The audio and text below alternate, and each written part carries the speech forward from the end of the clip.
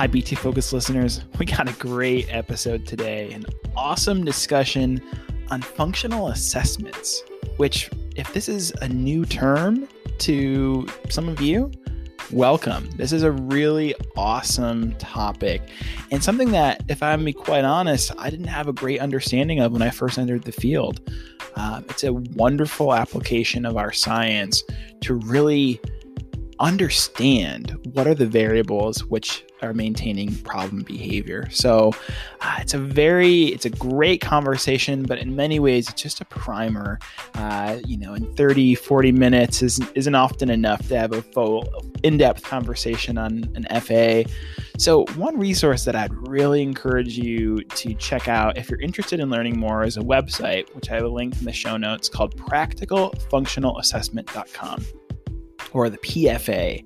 And it is by a group of practitioners who are truly cutting edge and the best of the best when it comes to this particular type of functional assessment and functional analysis process.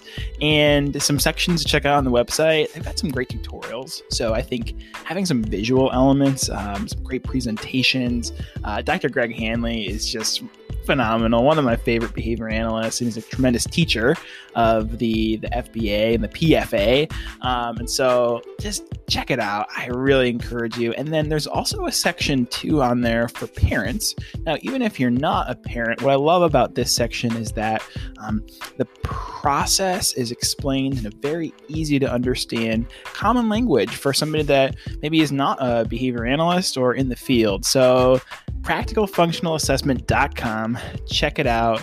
It is just so inspiring to me to see the outcomes that are a result of a very thorough functional assessment, which ultimately leads to very comprehensive treatment. So sit back, relax, and enjoy a really fun conversation. And with that, take it away.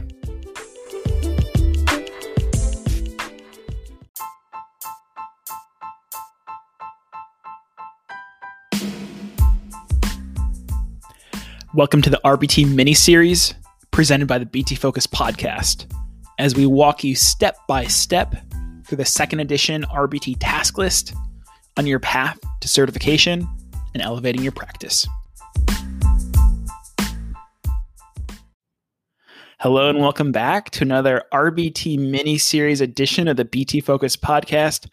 I am thrilled to be joined again by Mr. Dan Jones and Miss Logan Worster. Hey guys, it's great to be back with you. Hey, great to be here. Hey Brian, glad you're back. Yeah, I'm going to be a little bit honest. I feel like you guys have been running the show the last two episodes of this series. If you haven't listened to B1 or B2, check them out. They're fantastic. Is it okay that I'm kind of a third wheel on this discussion today? Is it okay that I join you? Actually, we were hoping you just take the reins on this one. How about this? We'll co-pilot on this episode. Okay. That sound good? Yeah. It's been super fun to see the work that you guys have been doing, because I wear a couple hats on the podcast and I edit these as well. So you guys have had some great recordings and some that we're about to release. And so it's kind of like unwrapping a present. Like, okay, I can't wait to hear what conversations that they're having. And like when I'm laughing while we're editing, I'm like, this is a great sign. So you guys are naturals. I'm just trying to fit in today. So awesome. And before we get too into the episode, there's one shout out that I wanted to give to someone on this call. A congratulations is in order to Logan. Logan, you passed a pretty important test a couple days ago. You are now a BCBA. I did. It feels awesome. I know in the past you had to wait 30 days to get your results back. Mm-hmm. Now they give them immediately. So I got my little paper that said pass, and it was awesome. So. Probably the best feeling in the world. Yeah, I think I need to like insert some applause. Maybe I can find some like applause effects when I'm editing this afterwards. Yeah, so you get the results. What's the first thing that like runs through your mind? Well, I had my baby shower this Sunday, so I was like, great. Now there won't be any damper on the party. And yeah. I'm done studying. So yeah, forever. Right. for is it the Sandlot forever. That's awesome. Yeah, you get the results like right away. I went, couple years ago when I passed the exam myself, it was kind of like, yeah, you're going to get the results like in this huge window of time. You're not going to know when. And so I was just like compulsively checking my email. I just finally had to tell myself, stop checking your email. You're going to get your results when you get the results. And I remember it very vividly. It was like a Friday evening at like 9:45 at night. I had told myself going on that weekend, like, okay, I'm going to check my email at 5:00. And if I don't get my results, I'm going to put it away for the entire weekend. I'm not even going to think about it.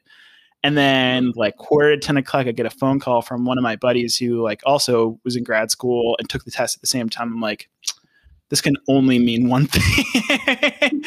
So I answered the phone. He's like, did you check your scores? I'm like, oh, okay. And he passed. I'm like, well, this is going to be really awkward if I didn't. And I'm on the phone with him as I'm checking. And I was just like, elated to see that I did pass.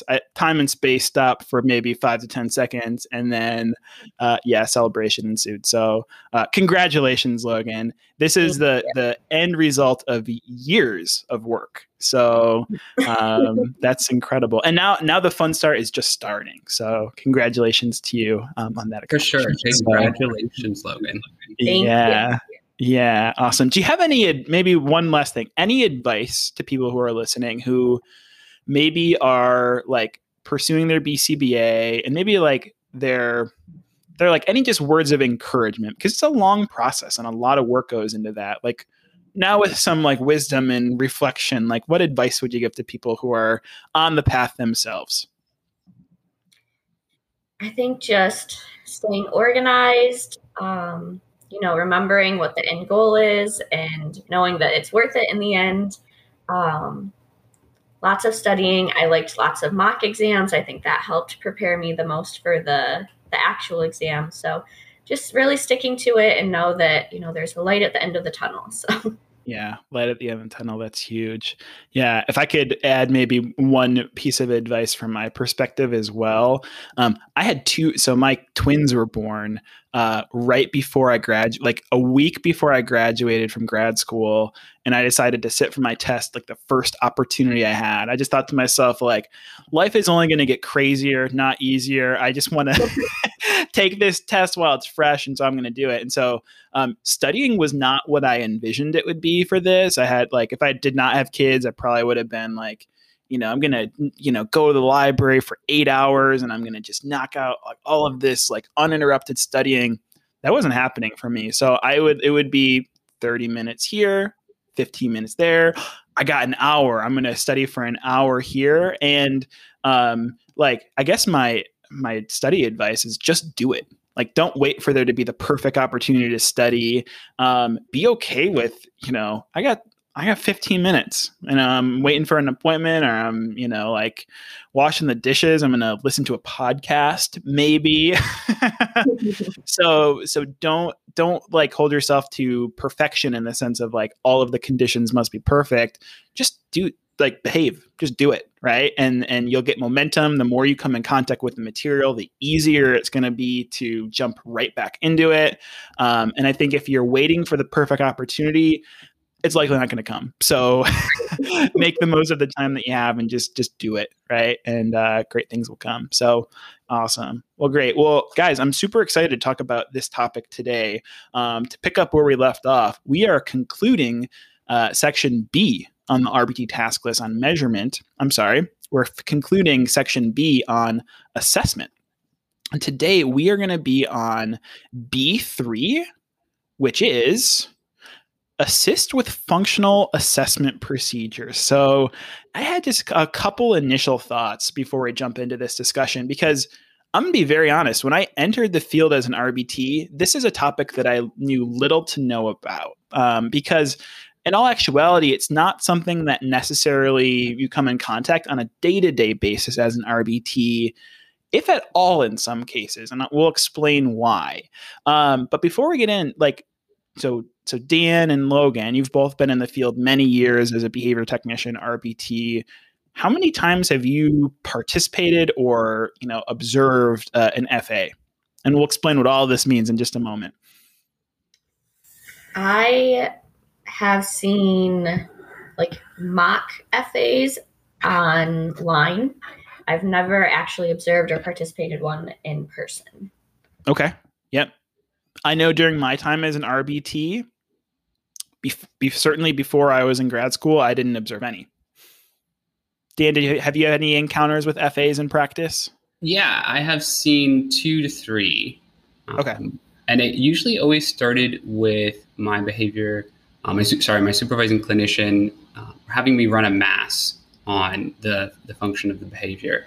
And then they would try to utilize my observed experiences to come up with kind of what the FBA looks for, and that's why is this behavior happening? And if that doesn't work, then they'll run an FBA. So I've seen probably 2 or 3. Yeah. Okay.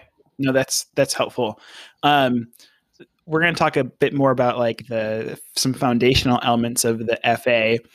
What we can say initially is that the results or the byproducts of an FA is what informs the interventions that you use every day as a behavior technician, as an RBT. The actual practice or the like completing of the procedural elements of an FA is going to be something that falls under the scope of your BCBA. So you might assist to varying degrees under the close supervision and support of a BCBA, or you might not at all. However, I think it's very important to have a good understanding of the why behind an FA, because it truly informs the work that you do as an RBT. So let's just start off with an initial definition, and then I have a good analogy that I'd like to share that kind of explains an FA in a very easy to grasp way. So let's talk about a functional analysis. So the purpose of a functional analysis is to seek to understand what are the controlling variables around problem behavior. In other words, why are problem behaviors occurring? Right. And so we know that if a behavior is occurring, it is being reinforced in some way. Right. I think it's Aubrey Daniels who said behavior goes where reinforcement flows. Right. So if a problem behavior is occurring, there's something occurring in the environment that A is evoking it or triggering that behavior to occur. And then there's also something in the environment that is reinforcing that behavior, which is allowing it to maintain and persist over time. So we're trying to figure out what are the triggers, and then also how is this behavior being reinforced as well. And in behavior analysis, we are always looking to demonstrate a cause and effect relationship, right? We call that a functional relationship. We want to have, and use another term, experimental control. So if intervention A is put into place and we see behavior B change as a result of it consistently and repeatedly, we can say that we have experimental control. And that's important for an RBT because we want to know, how do we reliably turn a behavior on and off, right? Because that ultimately comes down to safety. We want to make sure our staff feel supported. They're in an environment where the goal is 0 rates of problem behavior, 0. Right? So in order to get to that, we need to get to the root cause of why the behavior is happening in the first place. And the functional analysis, and again, there's many different types. This will be a high-level overview, and we'll share some resources where you can learn more about FAs in the notes and later on this discussion. But this is going to be kind of like one of our diagnostic tools, right? It's kind of like an X-ray. If a good physician, when you're trying to get to a root cause of a problem, they have a number of tools in their toolkit that they can utilize, right? There's something wrong in my arm. All right, let's take a deeper look. What's causing it? So then we can figure out what's the appropriate intervention. Same thing here with an FA, okay? So let's talk about some of the classic conditions of an FA, and then I'll be able to kind of discuss like how is this most relevant to your scope of practice as an RBT, right? Again, because this is going to be one that you're not going to come in contact in your daily practice. However, the interventions that you utilize are informed exclusively through function-based treatment, right? All right, so let's get started. So a functional analysis And here's another word. There's two different terms that I want to define. A functional assessment and a functional analysis. What's the difference? Hey, Logan, you just passed your BCBA exam. Do you mind if I pitch this to you? What's the difference between a functional assessment and a functional analysis? So I believe the assessment is kind of like an umbrella term for descriptive, like ABC data collection, parent interviews, let's see, ecological assessments, things like that. And then also a functional analysis falls under that. And then the functional analysis is the experimentation.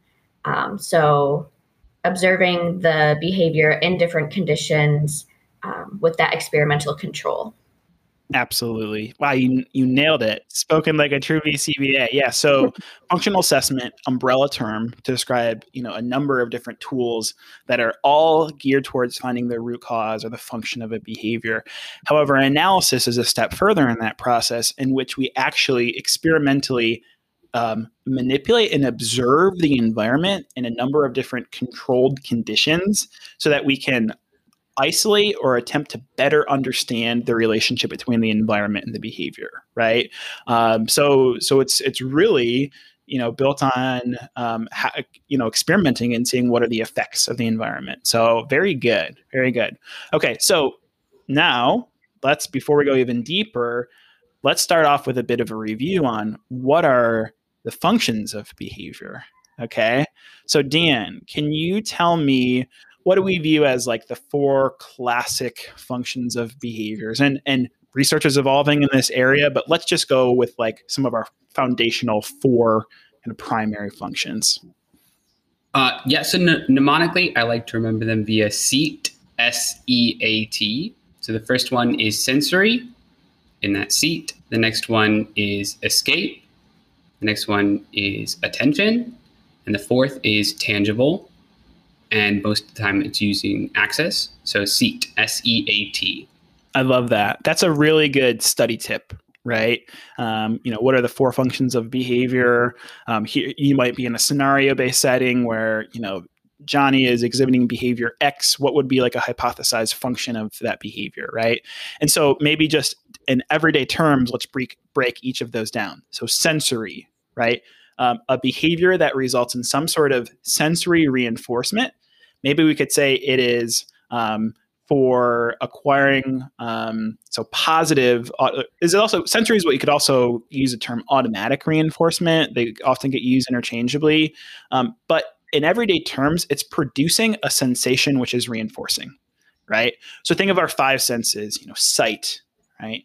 Auditory, hearing, taste, touch, tactile, right?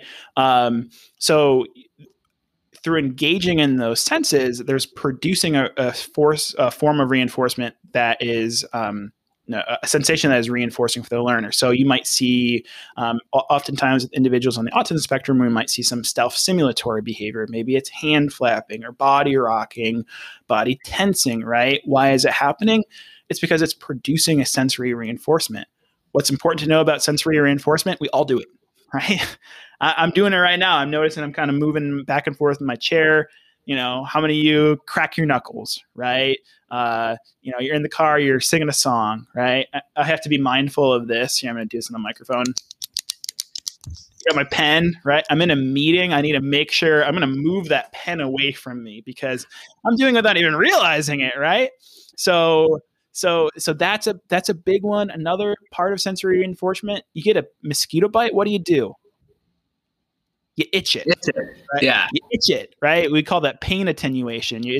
You're engaging in a behavior because something hurts and you're trying to make it feel better.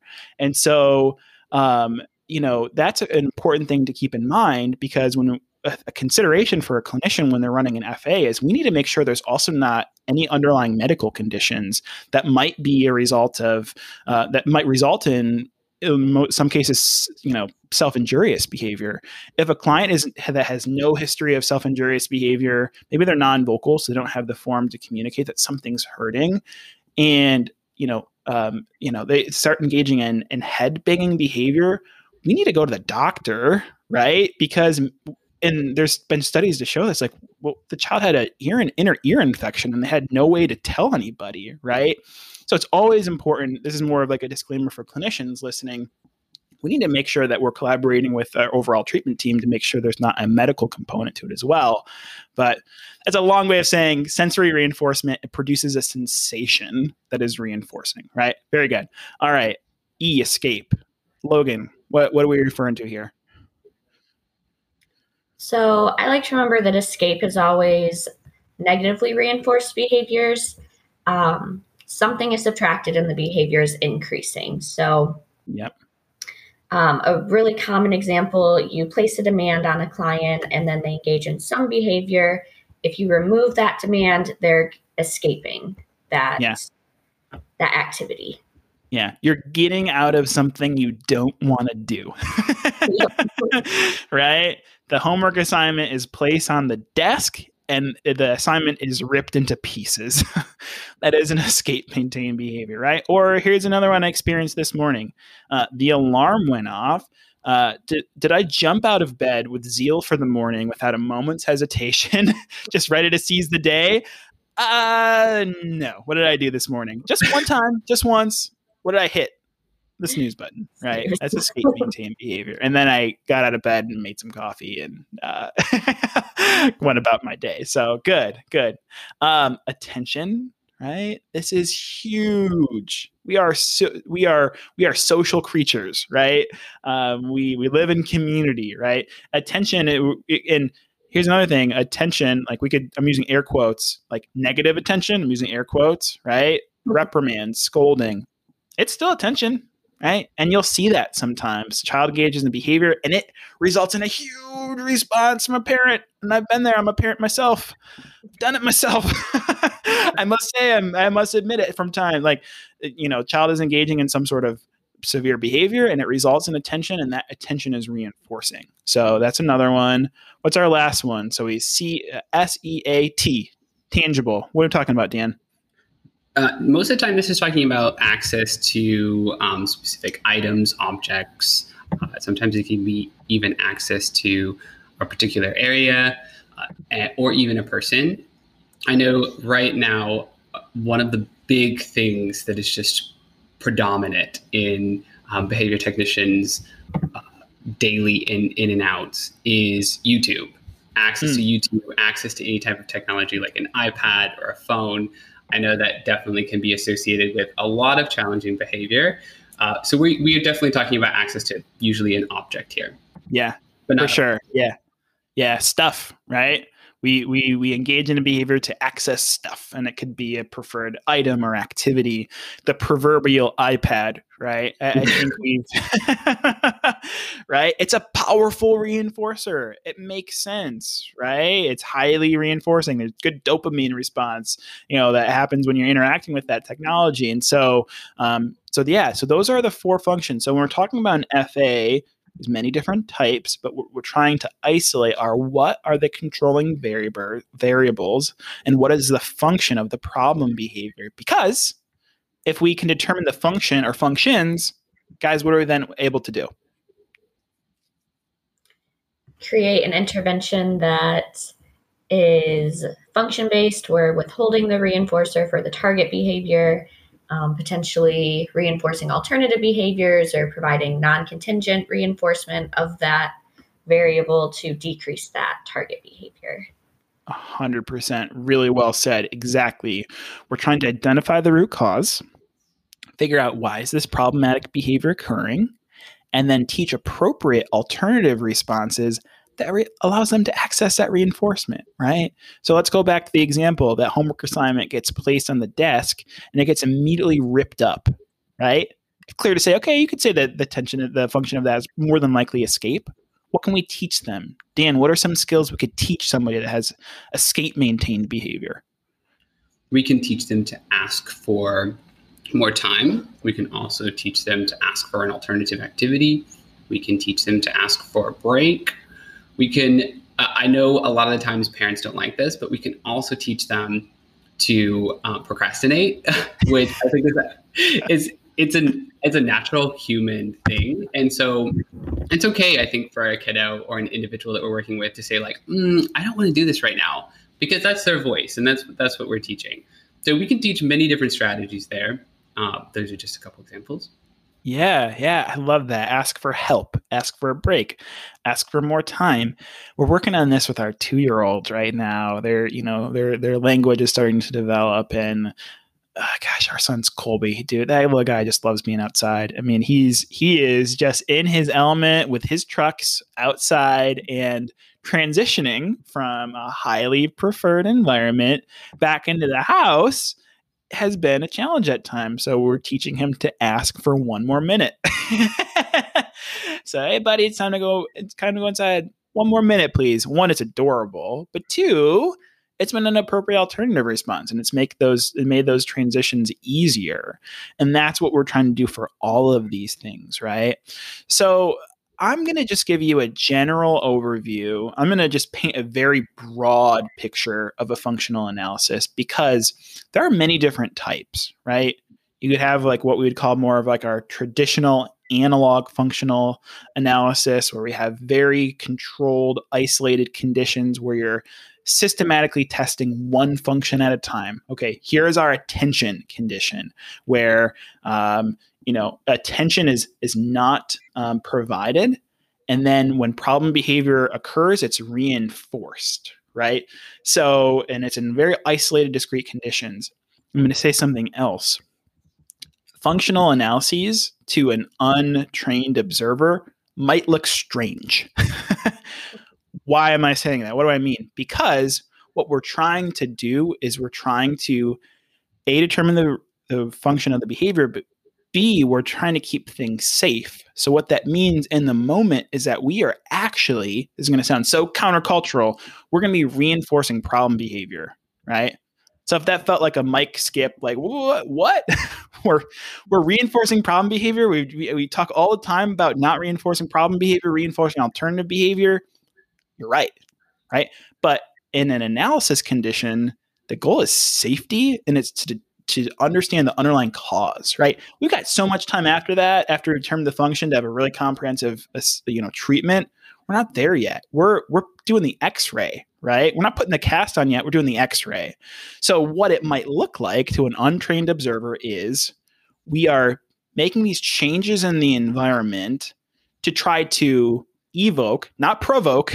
Not trying to provoke a child, not trying to be mean or cruel or anything, but we're trying to change the environment in a way to mimic what already is occurring in life, right? So when mom is on the phone and doesn't have time to provide attention to their child and problem behavior occurs, and we think it's attention maintained behavior, well, then in an attention condition, we're going to remove that attention. And if problem behavior occurs, we're going to provide that attention, right? So we're going to create an environment in which the problem behavior could be possibly evoked, and then we're going to reinforce it immediately to keep it safe, to turn the behavior off, so to speak. And a great analogy that I cannot take credit for, I heard it from Dr. Greg Hanley, who I admired tremendously, and maybe he came up with it, maybe he heard it from someone else, but I'll share it. And it's the allergy test metaphor. And we've talked about this before. Dan or Logan, have either of you had an allergy test in your life? I have not. My sister recently had one, and okay. So I know her experience with it. Okay. So I've heard they're not the funnest thing in the world, right? Right. Dan, have you had one? No, I have not either. Okay. So for those of you who are listening who are maybe fortunate souls and haven't had an allergy test, I have not either, fortunately, as well. But I know family members who have. So why are you going to the doctor in the first place? You think you might be allergic to something. There's something in the environment that is eliciting a response where you're having, maybe you're having hives, or maybe it's, am I allergic to like pollen? Is it like, whatever the like allergen might be, you don't know. So you're going to the doctor. And so it could be a whole host of things. And so what does a really trained doctor do? Well, the first thing that they do is they will expose you to small and safe amounts of a suspected allergen to see if it evokes a response. What they also do is they use a small exposure of like a neutral element, a saline solution, which is really like their baseline, right? So expose you with a small amount of saline solution, which should evoke no response, right? And then they're going to evoke you with a small amount of a suspected allergen. That's what we're doing in an FA. We think we know what the function of the behavior. We obtain that through interview, direct observation. We haven't manipulated the environment anyway to see if there's a cause-effect relationship. So after your really trained doctor does the allergy test, they see which of them evoked a response. And for those that evoked a response that you're allergic to, now they can give you a medication that can solve the problem in the first place, right? So FAs are important because they might look strange and maybe like even a little bit like, this isn't very nice. I'm using air quotes, they're provoking my child and then they're reinforcing it. Like, what? That doesn't make any sense, right? But ultimately, no, like this is something that's rooted in our ethics. We have an ethical obligation to be effective. To be effective, we need to know what's the underlying cause of the behavior. So this allows us to very precisely target the function of behavior. And so that's a great analogy and a great metaphor and something to keep in mind. I'm going to add one more kind of caveat to this general description of the function of behavior. And this is an evolving concept that has gained more and more understanding in the research over the last several years. And it was something that was very different to me when I was exposed to it as well. And it's that behaviors are rarely occurring in isolation, right? So a problem behavior is rarely maintained by a single reinforcer, right? It's usually not just tangibles, right? It's usually, let me put it this way. People like stuff, right? But people like stuff, especially after they're getting out of something they don't want to do, right? So last night, if you were to give me the option of like, hey, Brian, you don't have to do the dishes tonight. In fact, like, go watch a movie, man. Like, have a good time. So I just escaped and I got access. And you know what? Does your wife, Carly, does she want to watch it with you? Go. Like, so, okay, cool. So escape from a demand, access to a preferred item with a preferred person. Like, that's awesome, right? So functional analyses has evolved over time as well. At Centuria, we've been doing a lot of work with the practical functional assessment, the PFA. And that's through Dr. Greg Hanley and his team. I'll link their website in the show notes because he's just an incredibly skilled speaker and teacher of the FA process. I think it just gives you such a rich understanding of the application of our science in a way that is leading to socially meaningful outcomes, right? Talking about working with families that are severely impacted by challenging behavior, whose lifestyles have been dramatically change through a really comprehensive assessment, which leads to very comprehensive treatment process. Okay. So that is like a very high level overview of what is an FBA. Again, like do like additional research. I encourage you to learn more about it. Our science is incredible. It's evolved so much. There's many different types of FA. This is more a general discussion of like, what is an RBT's role in an FBA. Okay. So let's transition to that process as well. Okay. So Dan, true or false? RBT is responsible for developing and implementing an FBA independently. False. False. They do not develop or run it independently. That's your supervising clinician's job. Absolutely. However, what are some ways that a BT or an RBT can collaborate with their BCBA in the process of an FBA? You can observe the behaviors. You can be involved in those 5 conditions that I believe we kind of outlined, including that control condition, where you are being the one that is controlling access to attention, or controlling access to tangibles, or controlling access to escape. You can also specifically think if there's anything else. I know there's a lot that you can do. probably the biggest thing is just to follow your supervising clinician's lead. Let them know if you're uncomfortable doing anything or you need something modeled for you. Absolutely. Yeah, we always, always, always need to practice within our scope of practice and competency and training. But you touched on some great things and things that I've encountered in my practice as well. And I think a big piece that RBTs or BTs can assist with is prior to designing an FBA, a clinician wants to obtain as much ecologically relevant information as possible for them to develop what are the conditions of our FA going to look like. So it'll be, Dan, tell me, like, when problem behavior occurs, here's one of my favorite interview questions. Dan, I got $1 million. All right. This $1 million is right on the table and it is yours. But I need you to tell me in as much detail as possible, one, if this behavior, how would this behavior turn on, right? I'm going to use a turn on, turn off. If I said, okay, $1 million is yours, Dan, but what would evoke problem behavior? And you might say, oh, it's easy. You take away the iPad, you tell him to go, have a seat at the table, and he then needs to be instructed to do writing. He hates writing. He absolutely detests writing. And then mom needs to walk out of the room. Right? She can't be there, right? Okay, so what did I obtain? What's going in my head as a clinician that moment? Oh, okay, right. So task demands, something an unpreferred activity, denied access to attention. Okay, mom can't be there. Cool.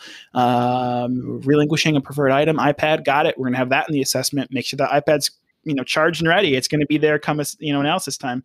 And then I'll say, okay, Dan, $2 million, double or nothing. It's on the table and it is yours, my friend. How would you turn that behavior off? Oh, it's simple, like, hey man, you don't have to do writing. No worries. Mom, come back in here. Awesome. Yeah. iPad, it's charged. Angry Birds.